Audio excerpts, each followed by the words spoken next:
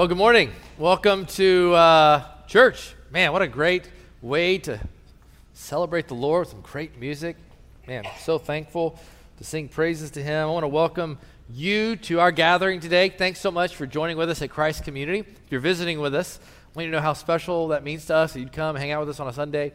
Thanks for doing that. I hope that you have been encouraged today by the folks you've met and spoken with, and I hope that you are continually encouraged throughout the service. I also want to welcome all those who are watching online. I know many people will choose to check us out online before they ever come in person, and so I hope to meet you in the weeks ahead. And I know people come here from all walks of life, and so I just, once again, thanks for coming. I know a lot of people come here with church hurt, and I pray that you don't have to experience that here. We've got a great church with a great focus, and here we hope to spur you on in your walk with Jesus. If you know Jesus, we want to encourage you towards holiness. If you don't know Jesus, we pray that we would have the opportunity for you to know Jesus and meet Jesus, because He is the one that changes and that saves, and we're so grateful for that. Go with me to the book of 1 Peter. We're in 1 Peter, and as you turn there, I want to tell you about two opportunities. First thing is tonight at 5:30 in this room, we are having what we call Christ Community United, and that will be a sort of a major night of worship, and we'll be talking about some things around our future tonight. I am going to be sharing some things here in a moment. That's sort of a light vision sermon forward, and so tonight we'll be talking more about those things, but it's going to be a great evening. It's going to be super special, and so I want to encourage you to come from 5:30 to about 6:45, 7 o'clock, worship with us in this room. It's going to be phenomenal. I promise you. We're going to take communion together. It'll be really, really special. And so there'll be a ton of our members here and regular attenders and just our Christ Community family. So hang out with us here. Second thing is in June, the last week of June, we're going to be taking a mission trip to Brunswick, Georgia. Brunswick, Georgia. I've been coaching a pastor, a young guy, and he and his wife have 5 kids, and they're like early 30s, and he took over this church that's like a small church. He's just trying to revitalize it. And so I said, hey, what if Christ Community came down and put on a kids' vacation Bible school for you, kind of a kids' vacation Bible extreme like we do? We could do it the week after ours. And he was like, that would be incredible. And so we're mobilizing some of our folks to go down to Brunswick, Georgia, see the beach a little bit, but spend Monday through Friday or Monday through Thursday pulling off a VBX for this church to help them in their growth. So if you're willing to do that, go by our next steps, or right after this service, we're having an interest meeting in the Connected Point room. We'd love to tell you more about that there. All right, 1 Peter is where we're at today and next week. You can consider this part 1 and part 2.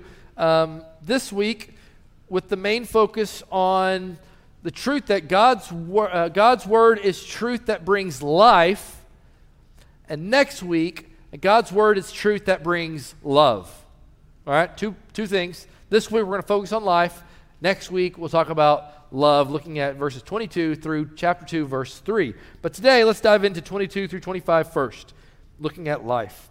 Peter writes, under the inspiration of the Holy Spirit, starting with verse 22, having purified your souls by your obedience to the truth for a sincere brotherly love, love one another earnestly from a pure heart, since you have been born again, not of perishable seed, but of imperishable, through the living and abiding Word of God. For all flesh is like grass, and all its glory like the flower of grass. The grass withers, the flower falls, but the word of the Lord remains forever. And this word is the good news that was preached to you. Let's pray together. Father, we thank you that we hold in our hands the Word of God today. This is the truth that we've been given to live by, to order our lives around. God, I pray that you would speak to us today from it, that you would help us to ground our lives, to stake our future in your Word and what your Word says, and to live by faith, trusting you with our life. God, would you bless the sermon today? Would you bless what I'm sharing today? Would you just be honored in it? And would you stir hearts to step into these things around the future of our church? In Jesus' name we pray. Amen. Since I've been here as pastor, I've been here 4.5 years. I've preached what could be called vision sermons twice. And strangely, they both took place in my first year here. Call it rookie pastor mistake. But I'm thankful for it. Let me tell you why. The first sermon that I preached around this sort of vision was my third sermon in. The church was just had gone through 18 months of no pastor, and even greater than that, sort of a long time without any sort of vision forward.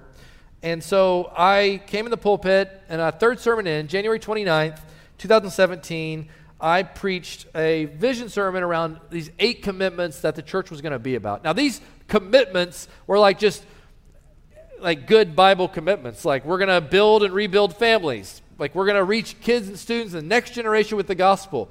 We're going to care for the widow and the orphan, and we're going to send people on missions. And the church was like, yes, amen. Like, they were just hungry for vision. And I'm so thankful because it was so early. I didn't really know how to define it clearly, but I preached this broad sort of drive forward.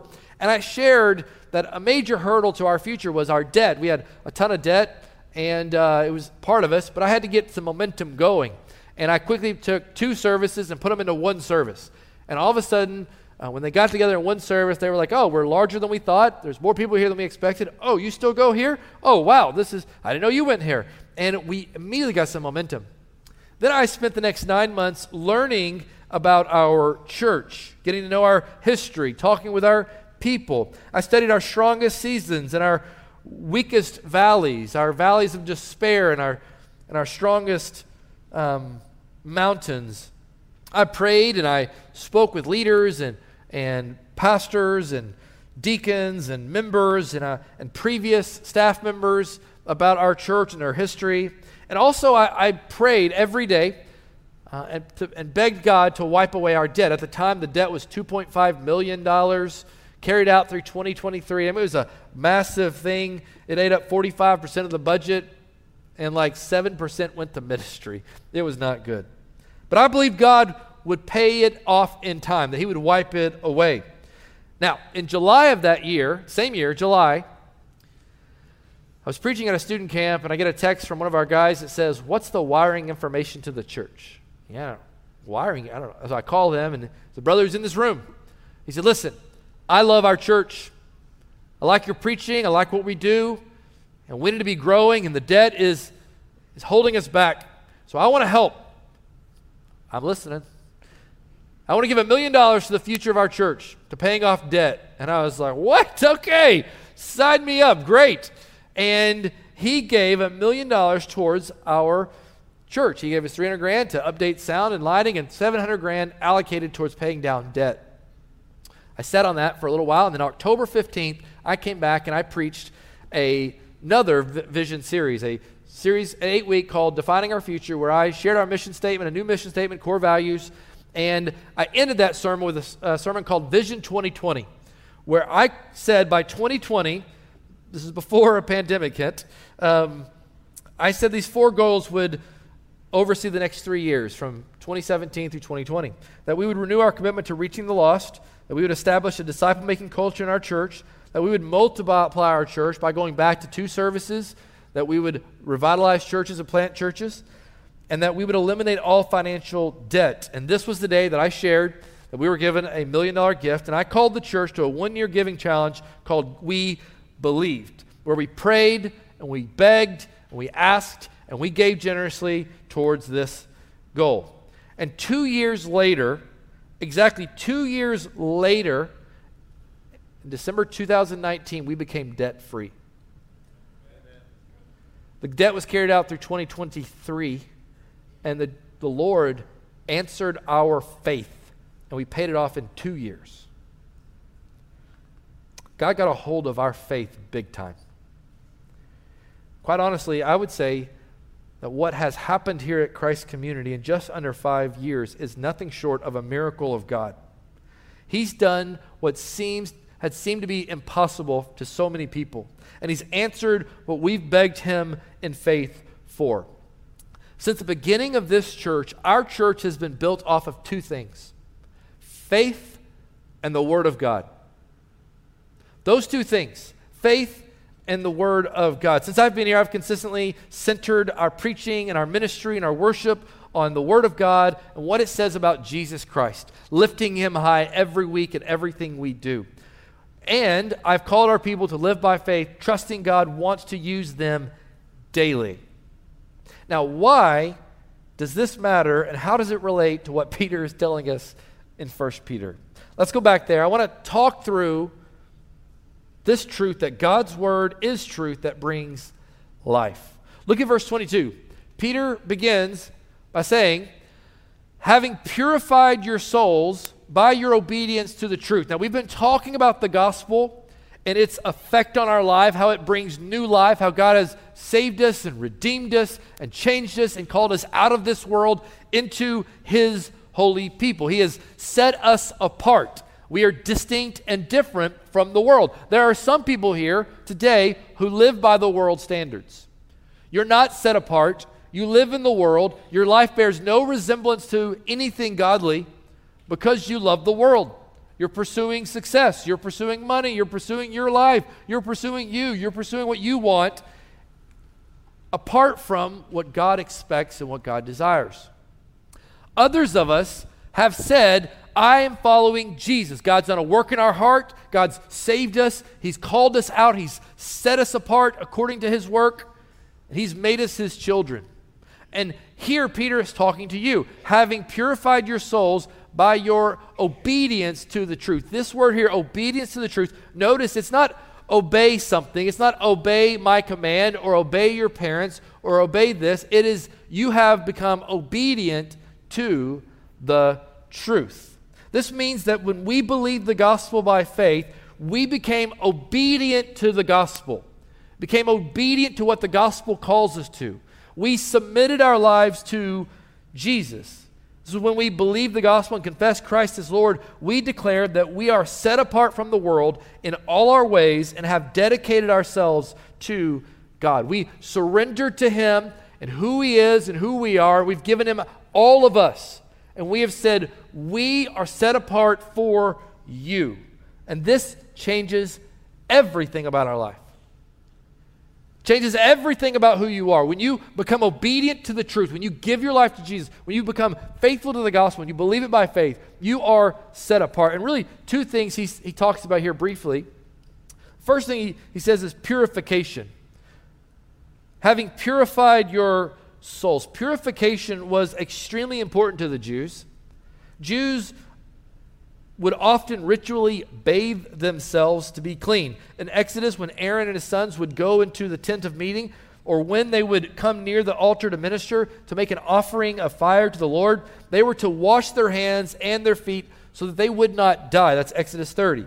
They had to be purified to meet with God. They had to wash off and be clean to step in the presence of God.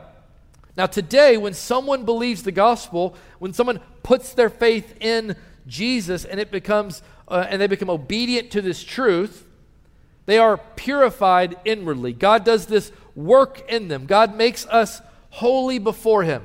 He forgives us of all of our sin, our past sin, our present sin, our future sin. He wipes it all away. He forgives you. He takes away your shame. He takes away your guilt. He takes away all those things that you stand before him in and makes you inwardly pure.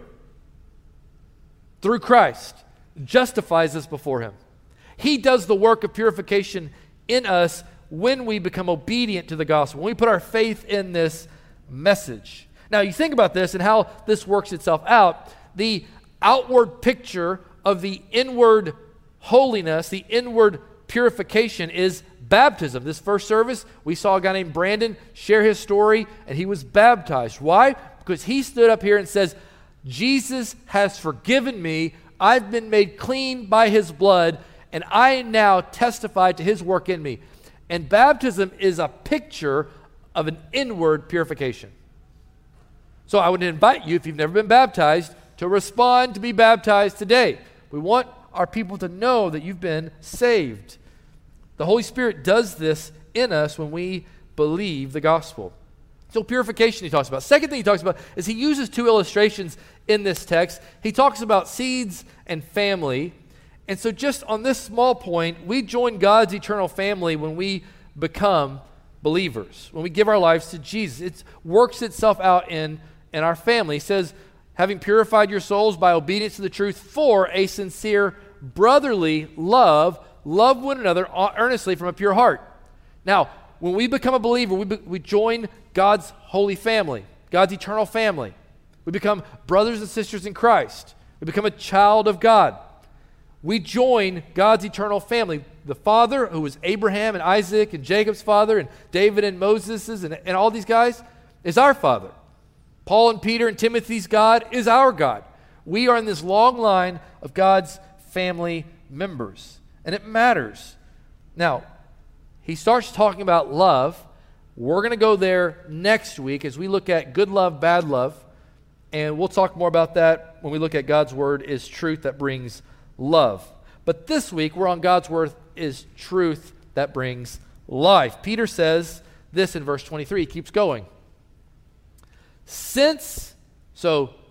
Do this since you have been born again. There's that word born again. We've talked about this earlier on in chapter 1.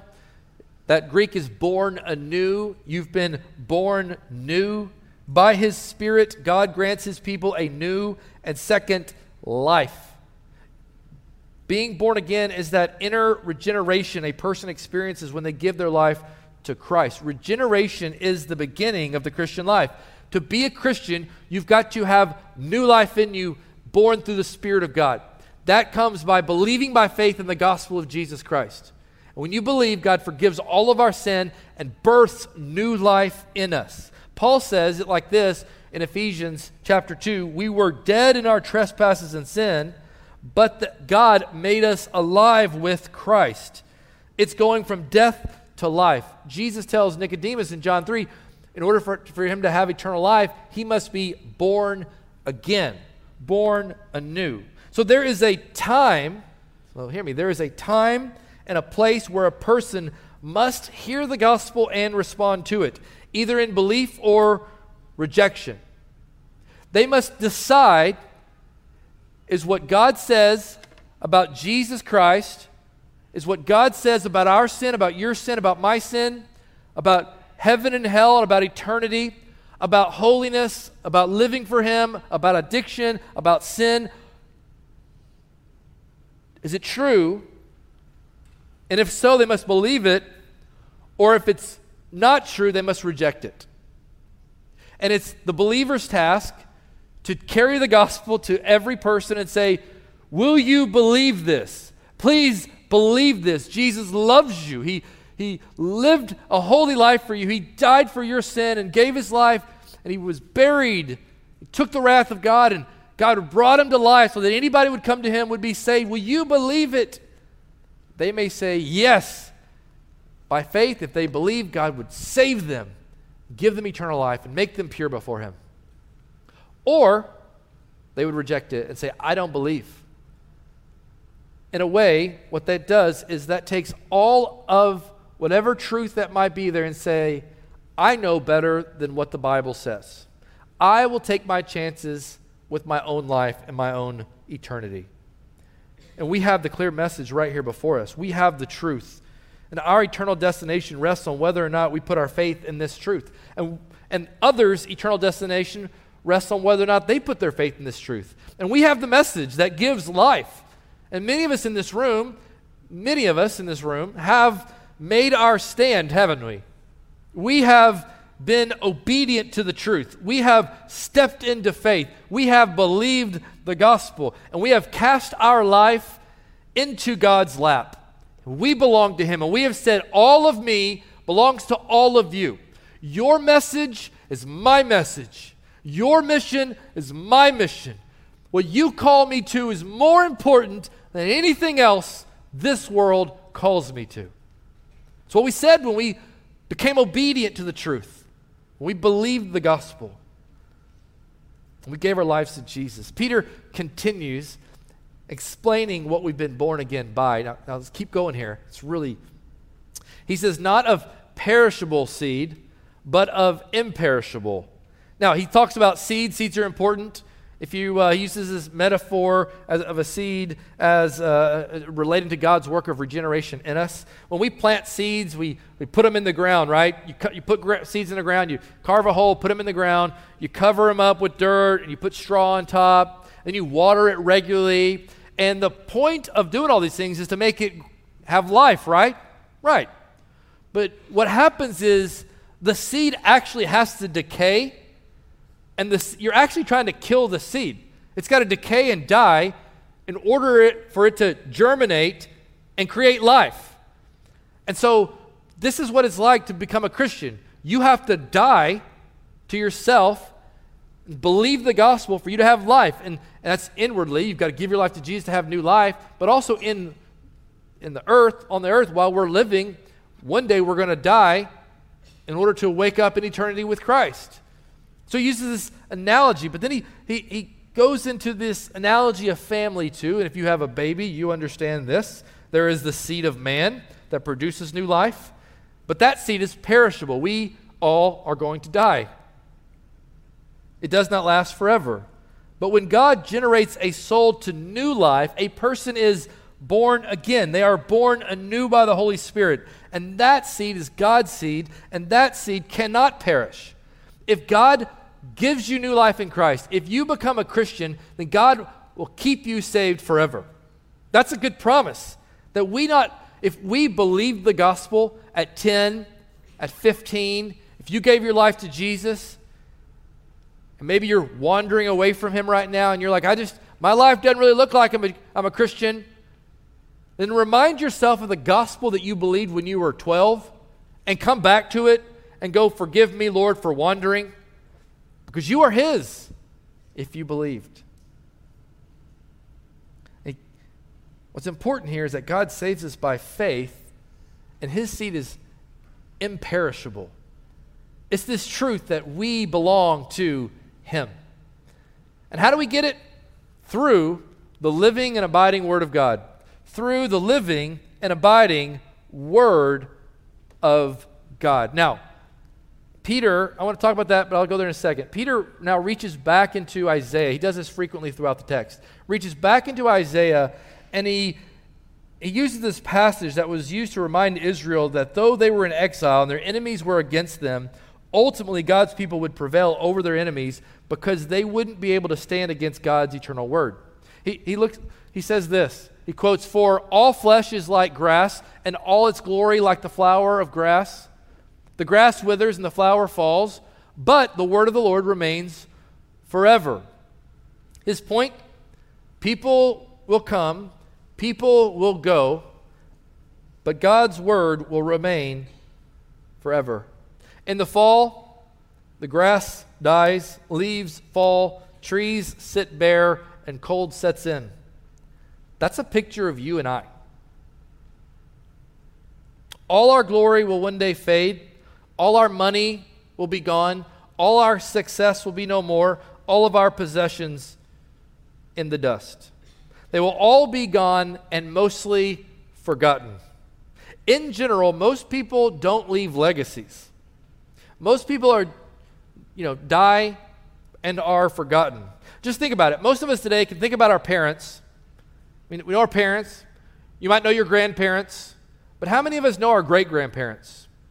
Or know their brothers and sisters? Or know our great-great-grandparents? How many of us know their stories? Not many of us.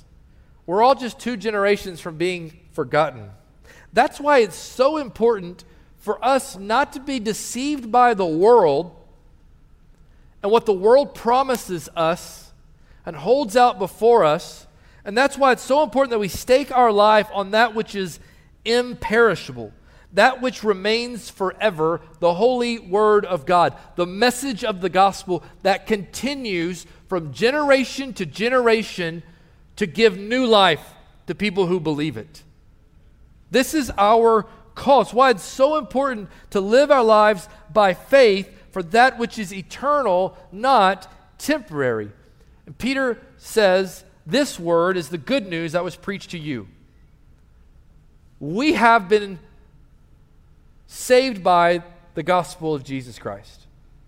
This good news of the gospel has been preached to us. If you're a believer here today, you have heard and responded to in faith the gospel of the Lord Jesus Christ, and your eternity has changed. Jesus is alive, and everything about that truth changes our whole life. We have this truth. And Peter describes the way in which we get that truth is through the living and abiding Word of God. The Word of God is living and abiding. Right here, the Bible that you're holding is God's holy Word. The one that sits on your lap, the one that we're reading on the screen, it is God's Word. And it's living and it's abiding. The gospel message specifically brings new life to people. It is fresh in every generation, at every age, in every person who picks it up. It is living, it is active, it is fresh. The Word is pulsating with life. It's living, he says. These words produce results when they're read. They produce results when they're believed. They produce results when they're prayed. They produce results when they're shared. They produce results because they are living. They are God's holy Word. This is not just some book, but the book. Romans 1:16, specifically, Paul talks about the gospel. He says, I am not ashamed of the gospel, for it is the power of God for salvation to everyone who believes. Hebrews 4 says, for the word of God is living and active, sharper than any two-edged sword, piercing to the division of soul and spirit, of joints and marrow, and discerning the thoughts and intentions of the heart. I've talked literally to people who did not know Jesus, did not want Jesus, did not believe in God, but their life became so terrible that they became so desperate to look anywhere that they picked up the Word of God and began reading in Matthew some obscure text, and the words literally became real to them, like they were leaping off the page, that they could not walk away without believing by faith in the gospel. Because they're living. There's power in the gospel when we share it with someone else. This is why Satan wants so badly for us to keep silent, for us to be shut up, to make us so nervous, because he knows if that gospel gets out of our mouth, the chances of it producing fruit are very high. Because it produces life. It's living and it's active. But it's also abiding. It lasts forever. The Word of God is indestructible. Everybody and their brother have tried to kill the Word, and yet they've never been able to put its lights out. They've tried to tear it up, cut it up, burn it up. But here we have it today. The countries have heaped Bibles in piles to burn them, but the gospel keeps going forward because it goes from generation to generation. This is why anyone who has the Spirit of God and the Word of God can affect change in the culture, because the Word is living and abiding. And if you are a believer today, then you have committed your life to this message. Not just believing it and getting eternal life, but you've committed your life to sharing it, to telling it, to living it out, to planting it, to giving it away. This is what we're called to do, because the gospel gives life. Do you believe that the gospel gives life? If you're here today, you're a believer because the gospel gave you life. You heard the message. Your life has irreversibly changed. It is changed forever, right? You have eternal life in heaven, right? You have forgiveness for your sin, right? You have a relationship with the God of creation. This is what we have in the gospel. And this is the truth that we need to believe more than ever. This is the truth that has burdened me and my leadership as your pastor. This is the truth that I want to govern my heart as I lead forward into our future. That the gospel gives life when we live it out. And we have these two things. We have faith and we have the Word of God. Every one of us have the Word of God and we have faith, and we're called to live these two things out wherever we go. You know who believed this? Clyde and Teresa Walters, Fred and Edna Lowry, Bonnie Henderson, and Frank and Louise Blythe. These are the 7 founding members of what is now called Christ Community Church. In the late 50s, the Lord began to stir the hearts of the people of First Baptist Huntersville to plant a new work in East Huntersville to reach people in their community who were in the mill area, children and adults who saw First Baptist Huntersville, and they said, that's where the rich folk go, that's not us. And so what they said, if they won't come to us, if there's a barrier there, we're going to tear that barrier down and we're going to go to them. And 7 people signed up to go begin. 7 laymen signed up to begin East Huntersville Baptist Mission. A layman by the name of Jim Green helped secure a building for them to hold their first Sunday school class in. This is like our community groups. They had Sunday school, and they began meeting in a building that a layman bought and donated so they could reach people who wouldn't come to First Baptist Huntersville. The first meeting was November 13th, 1960, with an attendance of 14 people. 7 of those were the 7 founding folks. The other 7 were children and adults from the area. And they began with faith and the Word of God. They didn't have a pastor. They didn't have much money. They had just a little faith to believe that God wanted to use them in their generation to see a new church begun to reach people with the gospel. And so with faith and the Word, they went. And look around us. Look at the fruit of their small little faith today. A little bit of faith can do a lot, can't it? 60 years later, we sit here with over 1,000 people who've been baptized at Christ Community since then. Over 150 of those have been in the last 4 years. Hundreds more have given their life to Jesus. Men, women, boys, girls have been radically changed because of the gospel preached from this place. Couples have been married here. Marriages have been healed here. The addicted have found freedom here. The broken have been healed. On top of that, pastors, church leaders, and missionaries have been called, trained, and sent out. Even next week, we will commission a young family to Romania officially as missionaries. My, how their seed of faith has grown into this tree of believers who sit here because of their faith. God has done this. He's used the faith of these 7 people to do this. A small faith is all it takes to get the attention of Almighty God. This is what it means to leave a legacy, to give your life for building God's kingdom. I share this with you today because more than ever before, our city is in need of more churches like Christ Community. And we have the answer: faith and the Word of God. When we plant the Word of God, the living and abiding Word of God, the enduring Word of God, the Word of God that is planted in a community that grows and flourishes and blossoms and stays from generation to generation to generation to generation, that is what it means to build a legacy. Not to cast our money on things that will perish, not to waste our lives on things that are worthless, but on building God's kingdom.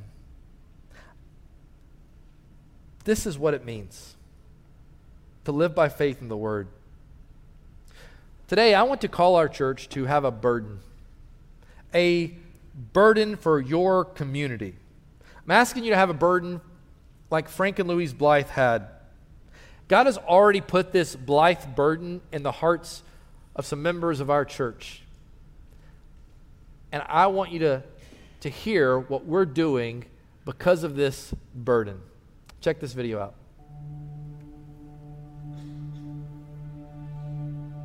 Frank, how did you feel in taking on such a challenge for the Lord in going out to that community and reaching out to them? Well,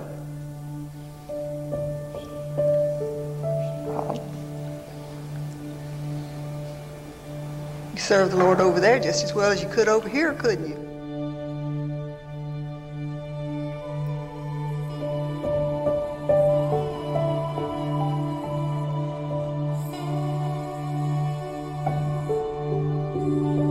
Clyde and Teresa Walters, Fred and Edna Lowry, Bonnie Henderson, and Frank and Louise Blythe.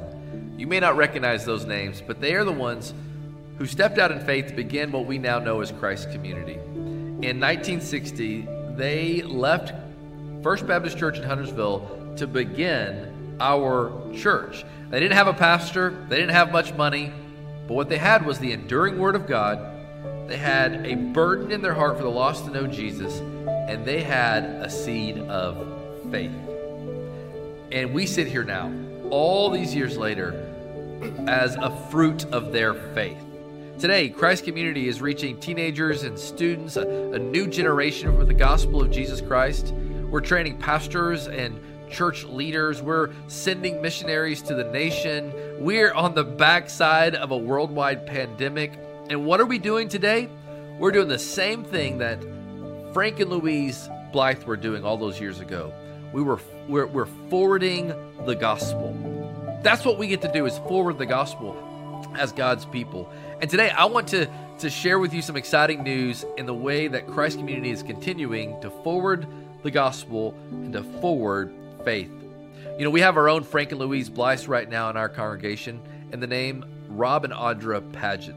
The Pagets have had a burden for their community to know Jesus. They live in the Denver Iron Station area of Lake Norman, and for the last couple years, they've had a growing burden for their community to have a Bible-believing, Christ-exalting, Great Commission-focused church that preaches the Bible straight from the Word of God. And they have had this burden, and they have built a community group around this burden, and this group has grown. And so what we are doing is we are coming alongside of this community group, and we are turning it into a new congregation of Christ Community. Right now, Christ Community meets in 3 services. We're soon to meet in 4 services and in 2 locations.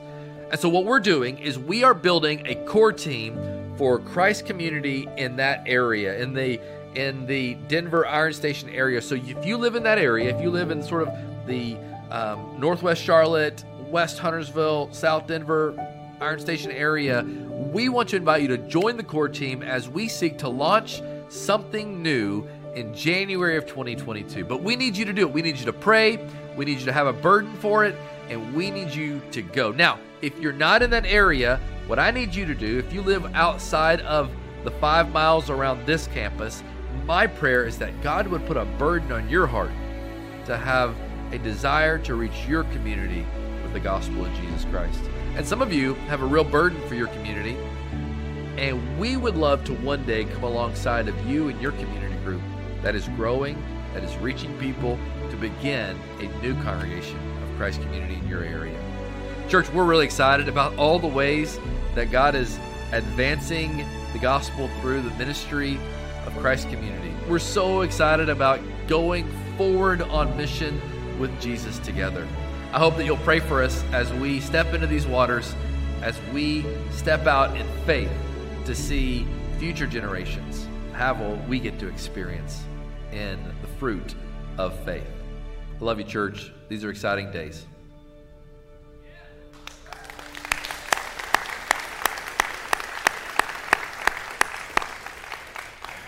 Rob and Audra, would you stand up back over there?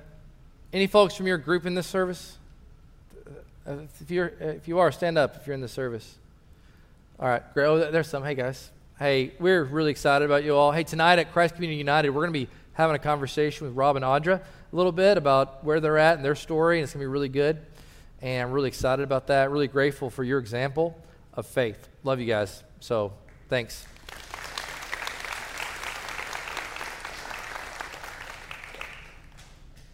Today, we continue in the faith of those who started our church. We're excited about coming alongside of this group to formalize a new congregation, and we're moving into becoming one church in multiple locations. Now, let me tell you the plan briefly.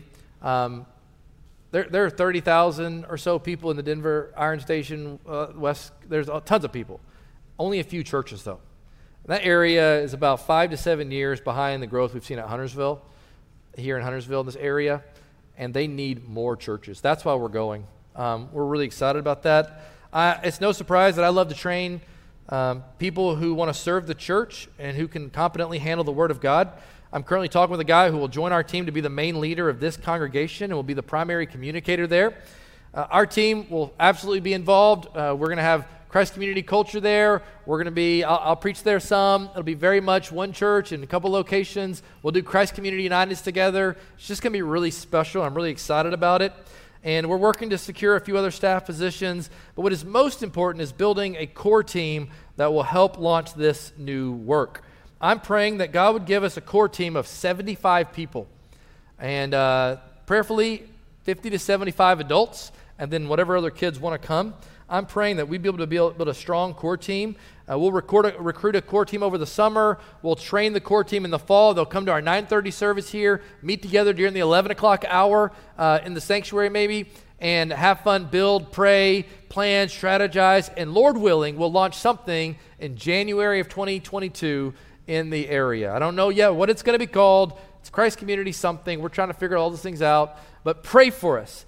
And if you want to go to the core, if you want to be a part of the core team, if you live toward West Huntersville, that whole area over there that way, go to ChristCommunity.com. A pop-up ad will be there. Sign up to join the core team, and we'll be getting with you. Now, if you go here and you live here and you love new things, let's talk about it, okay? I want people to go who live in the area, so let's just talk about it. I need you to be here. At the same time, everyone else who don't live within 5 miles of this campus, my challenge to you is to have a burden for your community. Because we are ambitiously moving into multiplication. The city of Charlotte is 70% lost. 700,000 people don't have a relationship with Jesus. Our church is about 1,200 people on average month-to-month attendance.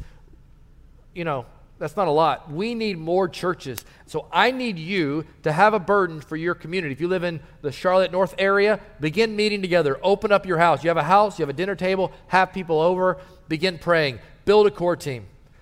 Begin gathering in a community group. Begin praying that God would birth something new in your area. We would rather come alongside of what God's doing in your group than having to go in and try to start something on our own. We want to be responding to burdens of faith and the Word of God. So I pray that you would go with us to pray for us, but this is not going to be cheap.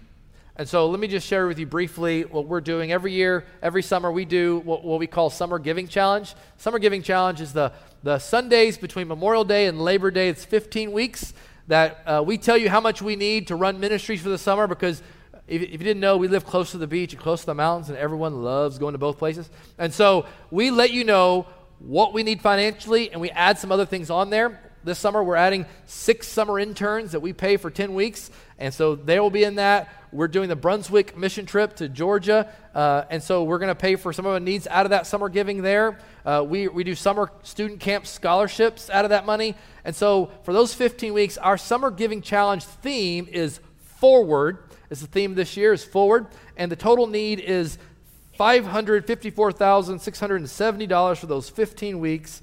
And so we want to encourage you to be generous in your summer giving. As you're traveling, be generous in your giving, because every bit of financial overage at the end of our budget year, which ends September 30th, is dumped into a fund that we call the Multiplier Fund. And that fund goes toward any sort of future multiplication we need. It's like our savings account, basically. We do facility renovations out of that. We'll do some of those this summer.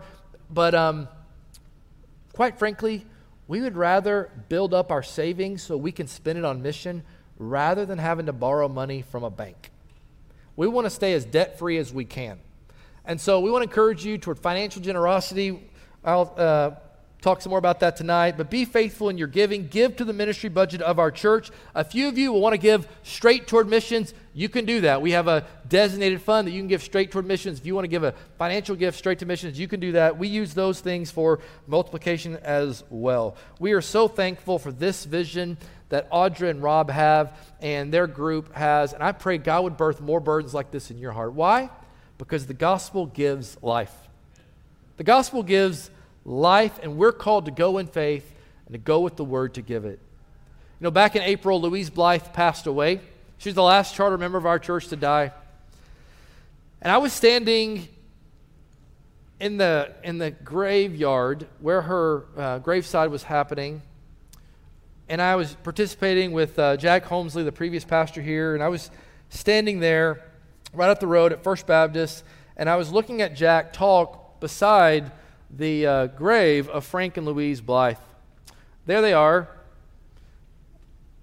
And I'm standing here, and I look into the distance, and back here is another tombstone that says the name Cheryl on it. And in that moment, when I recognized the name, I remember, God brought to memory my first year here when I studied this story, and I felt like the Lord spoke to me that this was to be our mission. You may not know James Sherrill, but James Sherrill was the first person saved as a result of Christ's community being started, of these 7 people going. The first person led to Christ here was led to Christ by Frank Blythe.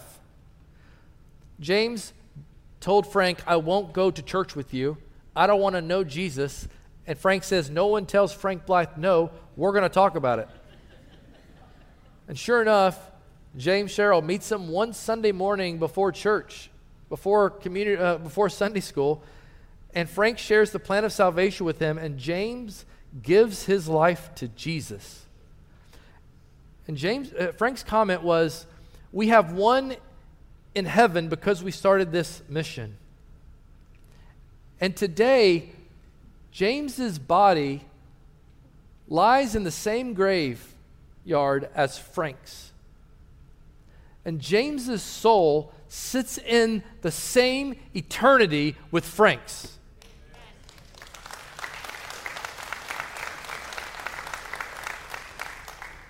When we die, our bodies go in the grave and we go to eternity. Whose souls will be there because of our faith?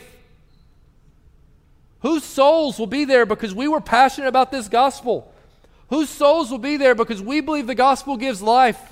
Whose eternity will forever be changed because we love them enough to tell them the enduring, living, abiding Word of God?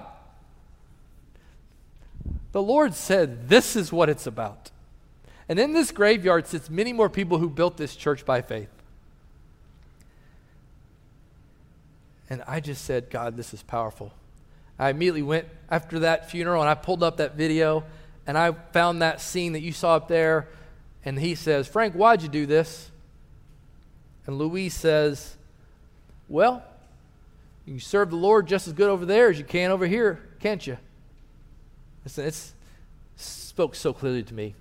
It's not about the tips and the tricks and the lights and the sound and the cool worship and the choral band. It's not about the comfy, cozy kids ministry or the student ministry. It's about reaching people with the gospel and our lives being available to be used by that God who saved us and called us for His glory. So the question is, will you serve the Lord in your generation? We can't think of what might happen. I mean, the Pagets are going to start a congregation that they're going to invest in for a long time, and they may die, but they may never see the real fruit of something like this for 60, 70 years down the line. That, I pray, at the end of my tenure as pastor here, 20 years, whatever that might be, that there'd be 20, 30 churches planted as a result of our faith, of your faith.